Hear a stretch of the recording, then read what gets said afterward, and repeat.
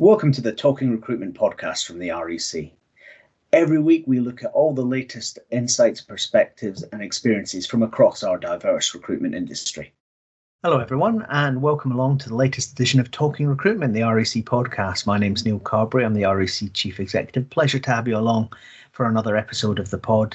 Busy start to the month of March at the REC. Obviously still talking to government, to clients and to everyone out there about our recruitment and recovery report launched on the 18th of February, real centrepiece for the REC's campaigning and representation this year about the importance of the industry and what it drives in terms of productivity and inclusion, both for clients and for candidates and for the whole British economy.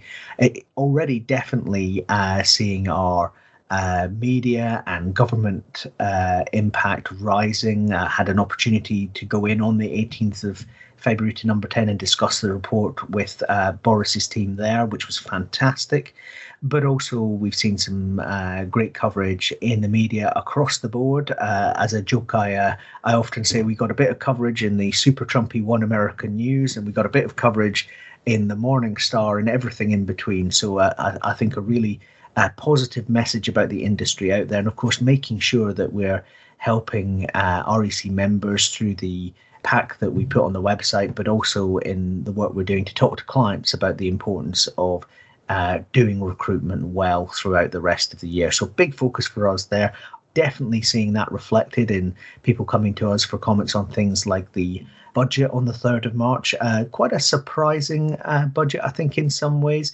The Chancellor very committed to keeping the support going through the pandemic period and into the recovery. But I think big focus on the level of tax increases and the spending cuts that have been hinted at both in the speech and in the Red Book that was published alongside the budget. The big challenges coming in terms of the scale of the state, and I think lots to work on to make sure that we're driving the economy to afford the spending that has been put in place during the pandemic. Very important, I think, that there was relatively little on critical issues like the skills transition, and we challenged the Treasury on that after the budget, and it's something that we're looking to pick up with government, particularly around reforming that apprenticeship levy in the next few weeks and months. In terms of your REC data, on the 5th of March, we saw the February report on jobs published.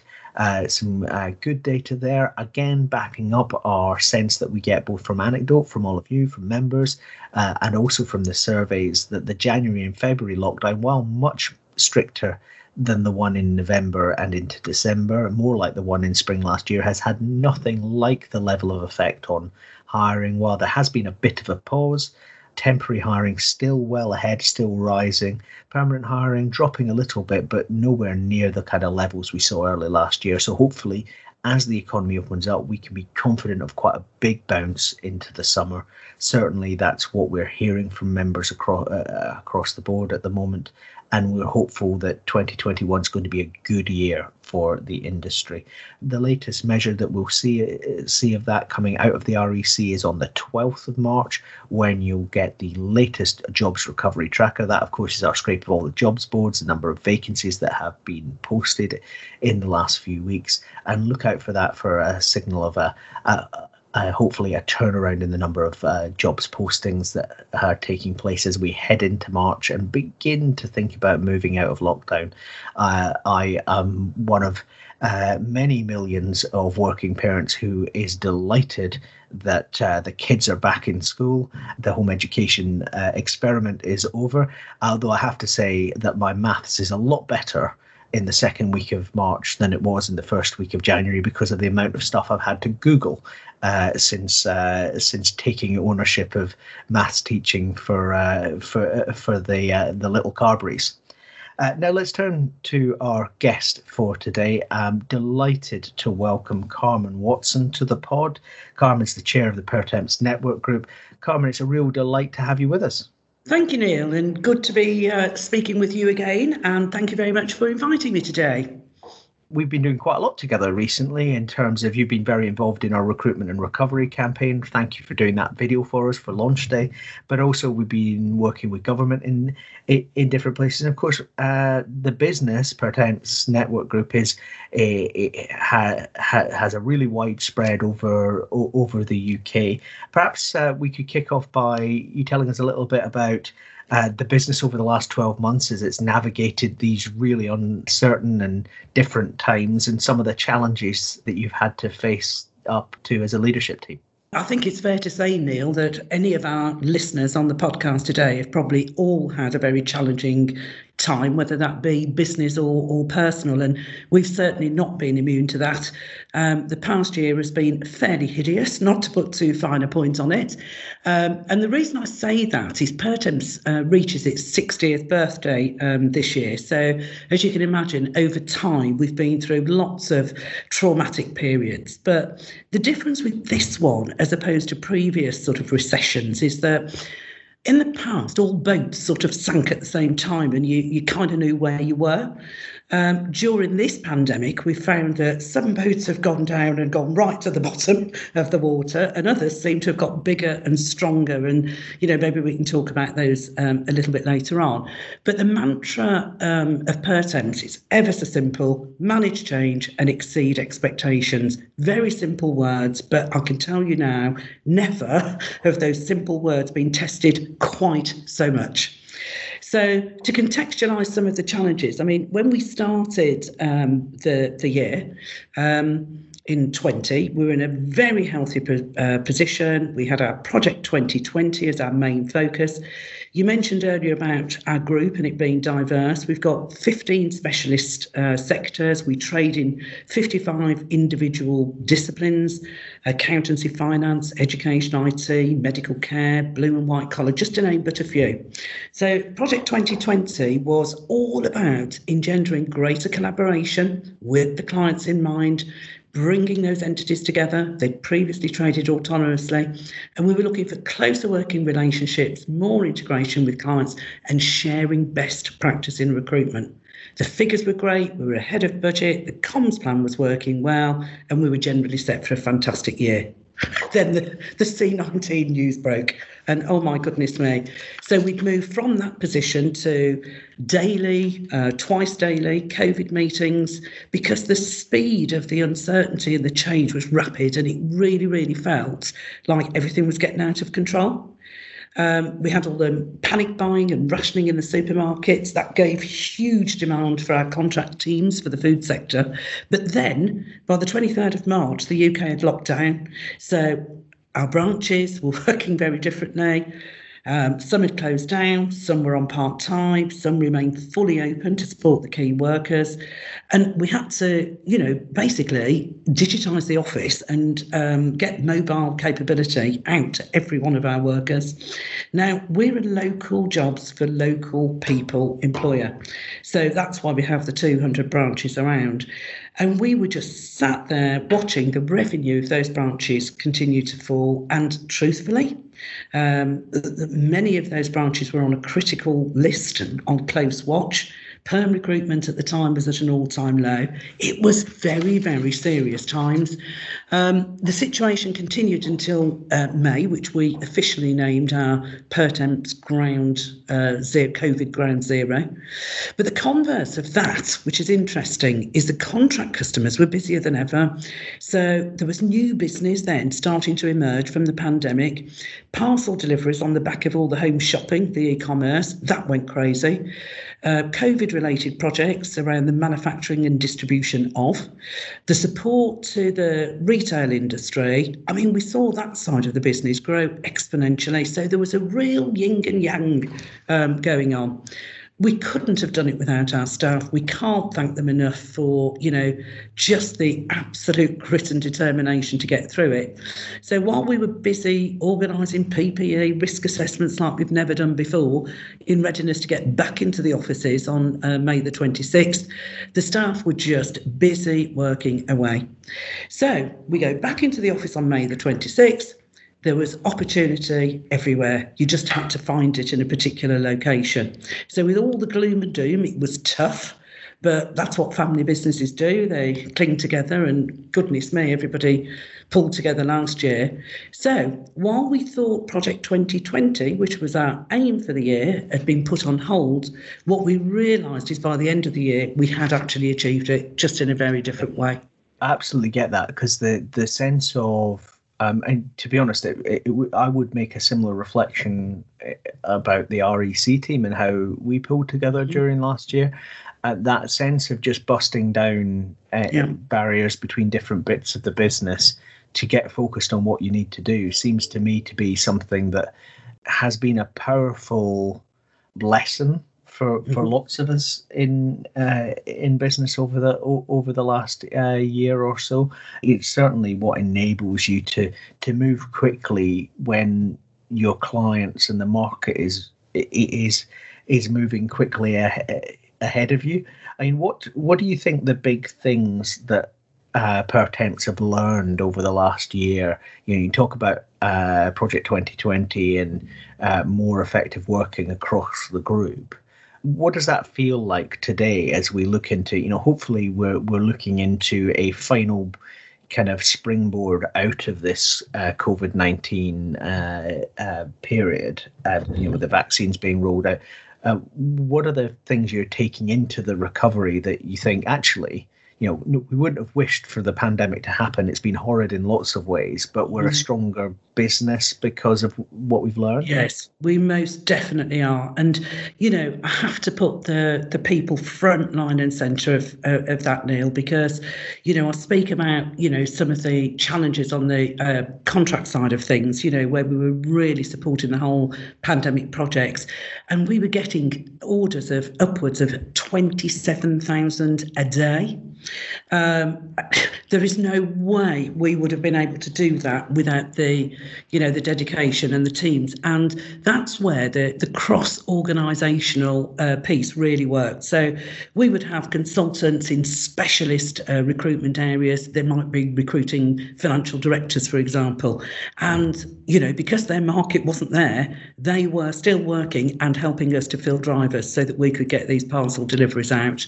We'd have graphic designers going out and stacking shelves. I mean, it was when I say pulled together, I mean really pulled together.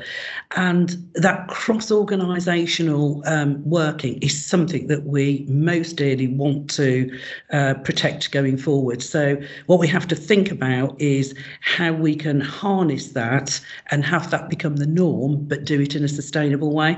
Because I think what happened during that year, it was very much the survival instinct kicked in. Everybody knuckled down and battened down the hatches. But, we really, really want to be able to keep that moving forward. And I think also it just showed us how resilient and flexible our employees could be. I think technology was a huge enabler to that. As I said, to try and deal with 27,000 orders, I mean, that was fantastic for us when all the messages out there were gloom and doom, and we were absolutely, rocking and rolling at that point. But without the technology to do all the digital registration, the video interviewing, the onboarding, the cloud technology, so that, you'd got this anywhere, any place, anytime contact, it's just incredible, really. So, and the good news is we were already a long way down the track with the digitalisation programme and the candidate journey that we've been looking at for some time. But thank heavens we were, because I think for businesses that hadn't got that in place, it would probably have been, quite a struggle, really. So yes, I think those are the key things. I think what we've learned from the client perspective is, I think, definitely the days of 9 till 5 in the office are unlikely to return for a lot of organisations. Anecdotally, we're hearing that some companies are going to be doing the home first, office if you need to. Others will do office first, home if you need to. But I would say the biggest proportion are definitely the hybrid model of 3 days in an office and 2 days working from home. We know that some of our clients are looking to reduce locations by 20 to 40%. So it's going to be really interesting to see how that changes the dynamic. Also, I think you mentioned productivity. I think there's been some interesting debates on productivity, and I don't think there'll be a particular surprise to you, but it's definitely feedback that we're getting, that those job roles where there are specific tasks, or those that are handling strategic work that involves many, many meetings, I think organisations have been able to say they're much more productive. Versus the roles that require the creativity, the collaboration with other people, generally have been less so. So they've been quite keen to get back into an office. That's really interesting, Carmen, because I think about this a lot. And the home first or office first, and if you need two options, they're probably easier for companies to deliver, but there's probably greater productivity and growth for those companies who can get hybrid right. And I think and I think recruitment and staffing firms are certainly amongst the group of businesses that have this challenge, because it is about, what do we need co-working for? Thinking about our younger members of staff who need exposure to the team, to learn, to after all, maybe they live in a flat share, or they still live with mum and dad, and you can jump on a call and someone's sitting on their bed or something like that. It's not ideal working conditions. At the same time, there's the creatives, as you mentioned. There's a big kind of there's a lot of change happening in terms of how we work that I think will take a while to play out, and that it's almost, even if the survival instinct's gone for recruiters because we expect a recovery, I think the ones who are going to be well positioned to prosper in that recovery are probably going to be fleet-footed enough to react to how clients are reshaping their business. I think so. And I also feel as well, Neil, I mean, I hate the term war for talent because it's been around for so long, but even though we're probably going to see, sadly, unemployment figures rise, which gives you a sense that there are more people on the market, I think there will still be talent shortages for some of these key areas. And I think the challenge for employers is those talented people that are looking for work and they meet the criteria that's required today, their expectation has changed, and they are going to want to work for companies that can demonstrate that flexibility and the new ways of working. And I think the other challenge for organisations is, how do you keep it fair, and how do you ensure that people that can and do work from home get the same opportunities as the people that are office-based? So there's all sorts of things, I think, that need to play out. And, we sponsor the CBI report, and I don't know whether you've seen that. We do it every year, but, huge surveys undertaken, and absolutely, it plays to that point.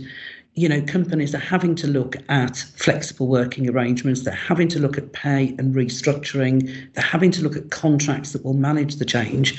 And I think the other two issues that fall underneath that are young people and female workforce have been hardest hit by the pandemic. So, absolutely. Businesses are really, really going to have to look at how they can embrace those particular populations and how they can bring them into, the workforce of the future. How are they going to use apprenticeships? How are they going to use traineeships? Can they use the Kickstart programme, to help these people be equipped? An even more frightening statistic, because it really did wobble me when I read it, is that there's 1 billion people that are going to need to be upskilled and reskilled by 2030 if we are to meet the demands of the new jobs coming through. That piece around the scale of the challenge is enormous. Mm-hmm. And thank you for mentioning the CBI Employment Trends Survey, which, as you know, I spent a number of years looking after in a previous life. Yeah. That piece around the retraining challenge, but also I think not sticking our heads in the sand about the resourcing challenge we face here in the UK, mm-hmm. because while we've had a 1 in 200 years recession over mm-hmm. the last 18 months, we need to remember that it now looks as though unemployment will peak quite a bit lower than it did after the great financial crisis. And actually, as you mentioned, we're already seeing some sectors where talent is scarce. I think the issue is not likely to be in 18 months' time the lack of jobs. It's going to be the how we get the people that there are to the jobs that there are. And I think that's a big challenge to the client side in terms of how they think about their workforce planning. And, what do we build, as in bringing people in early career? What do we buy? What do we hire perm? And what do we borrow through firms like Pertemps and other REC members? And I think, that piece around the importance of workforce planning, I think, goes right to the heart of the work that we've done together on recruitment and recovery, I think. Yes, I think so too. It's reported that there's 97 million jobs to be created over a period, all linking to AI and the digital AI and the care industry. So if you think of the areas now that have been most severely hit, hospitality, passenger aviation, engineering, automotive. So we know some of those industries are just absolutely going to bounce back, aren't they? It's just a question of time. But how are we going to match? Where are we going to get these people from that are going to fill the AI and care requirements going forward? So again, those are some interesting pieces of work that I think perhaps, recruitment companies working alongside REC can maybe do some more research on and put some planning of our own in place so that we're equipped to help our clients with that, because I think it's going to be another interesting one to deal with. I think that's right. And there's this whole thing about kind of being true consultants to clients that's really important. I think technology, and friend of the REC, Rob McCargo, and I were talking earlier in the week, and Rob's the former guest on the pod and AI lead for PwC. And Rob was saying the big difference in his life now is he used to go to recruitment conferences to talk about technology and AI. And he was kind of a curiosity because he was talking about what might happen in 5 or 7 years' time. And now he's top of the bill and talking about what's happening right now. And clearly the technology and the efficiency and the productivity of our services is absolutely critical. That you said yourself earlier, Carmen, that the technology is not optional. But actually the value is in how we help clients plan for this highly complex staffing world. And that requires, you put the focus on Pertemps staff earlier, that requires that kind of true consultancy delivered by our workforce, doesn't it? Well, it absolutely does. The World Economic Forum that had predicted the 1 billion people to train for 2030. And what they were also saying is 42% of the core skills that are required for existing jobs will change in a couple of years. So coming back to your point around our own consultants, yes, we have to engage with the top talent ourselves. We have to make sure that they are equipped to deal with these changes and I guess the rapid nature of the changes, because I think some of these roles will be coming in sooner than we think, and I think the pandemic will have brought that about. It leads to another point, though, Neil, in that whilst technology absolutely is critical and we can't do without it, some would argue that the technology itself can pose a challenge in that it can create biases that wouldn't ordinarily be there. So, it's looking at it from that perspective as well. One of the things that we did last year at the REC that was maybe a bit less pandemic driven was support some work from the Centre for Data Ethics and Innovation about the use of automation and AI in recruitment. And I think there's a really big challenge to the sector in this, which is there are obviously massive productivity performance improvements to come from using technology well. But if it's used in a way that does increase and emphasize biases in the process, and there are one or two sort of famously horrific examples of that, including the one in Germany where the AI is reading the titles of the books on your bookshelf on the video interview, which I was just kind of completely horrified by. There's a real risk that actually we end up with regulatory action that locks out that advantage. And you're a real kind of leader, not just in our industry, but more widely, in terms of though you work with the CBI. I know you've done work with the IOD in the past as well. I think that piece around how we as an industry make sure we're properly inclusive is going to be absolutely critical. What would your observations be in terms of what we can do collectively to really make a difference? So the work that you're referring to, Neil, came on the back of negative press about agencies not being able to do their bit to support a client's D&I objectives. But I'd also had the benefit of hearing the other side, where recruitment companies were saying they'd tried to push the boundaries and they got kicked back. Well, I'm enormously passionate about our industry, as you know, and the great work that we do. So if I hear any form of negative commentary, then I do tend to get straight onto it. So in this latest scenario, I approached the client to understand their issues, and with their support, we set up seminars that 82 recruitment firms got involved with, together with, obviously, REC.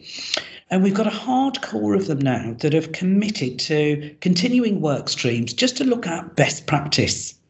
We've developed a really open, honest, collaborative group, and those firms are made up of niche players right through to the major players. And we're looking at best practice, but at the same time, what suppliers can feel comfortable to commit to, but then they can work with that solution and deliver it in a way that suits them. So we've made a tremendous first step in what I think will be an ever-evolving journey. And what's clear, Neil, from this is that most of the collective corporate clients that we have got D&I right at the top of their board agenda. And what I'm even more pleased about is that we're taking a holistic approach to this. The danger of running with the latest news outbreak is it feels a bit like the Olympics. So you run the race and then you finish and you're on to the next.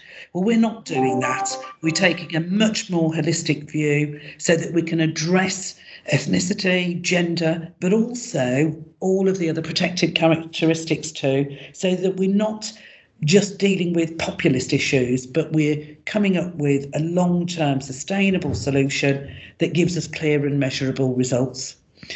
I mean, we've been working this way at Pertemps for quite some time now, and a further mission is really to review our own internal processes.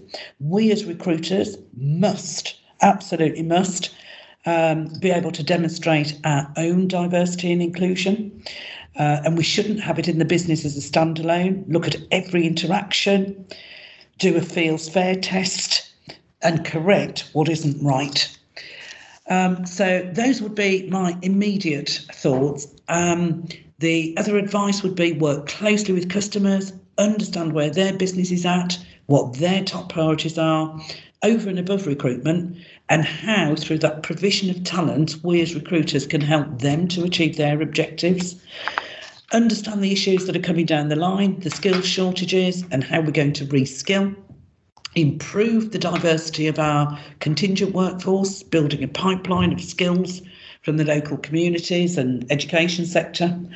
And then my final two are act in an advisory capacity and really add value to the clients, because I think so many of them are desperate to get the whole diversity and inclusion thing right, but often would welcome some input on how to do that. And then my final comment is protect the professionalism of our industry. That would be my advice to my co-recruiters. I think the challenge for us as an industry is to live the values that we preach to clients. Yes. And I think that will help us make a difference for clients, and it will build more successful recruitment companies. And I'd come back to what you said, Carmen, which is this isn't about having a nice thing to say. It's about how you run your business. It's not about the things that run alongside your business.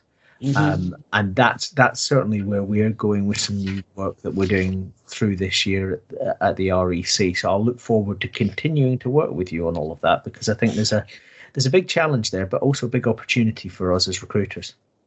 Well, I think so too. And, just coming back to your REC survey, where they're talking about 7.7 billion a year is the estimated productivity from the people that recruitment firms place. I mean, that is just so apparent that the biggest driver for success for our recruitment firms is the quality of our own staff.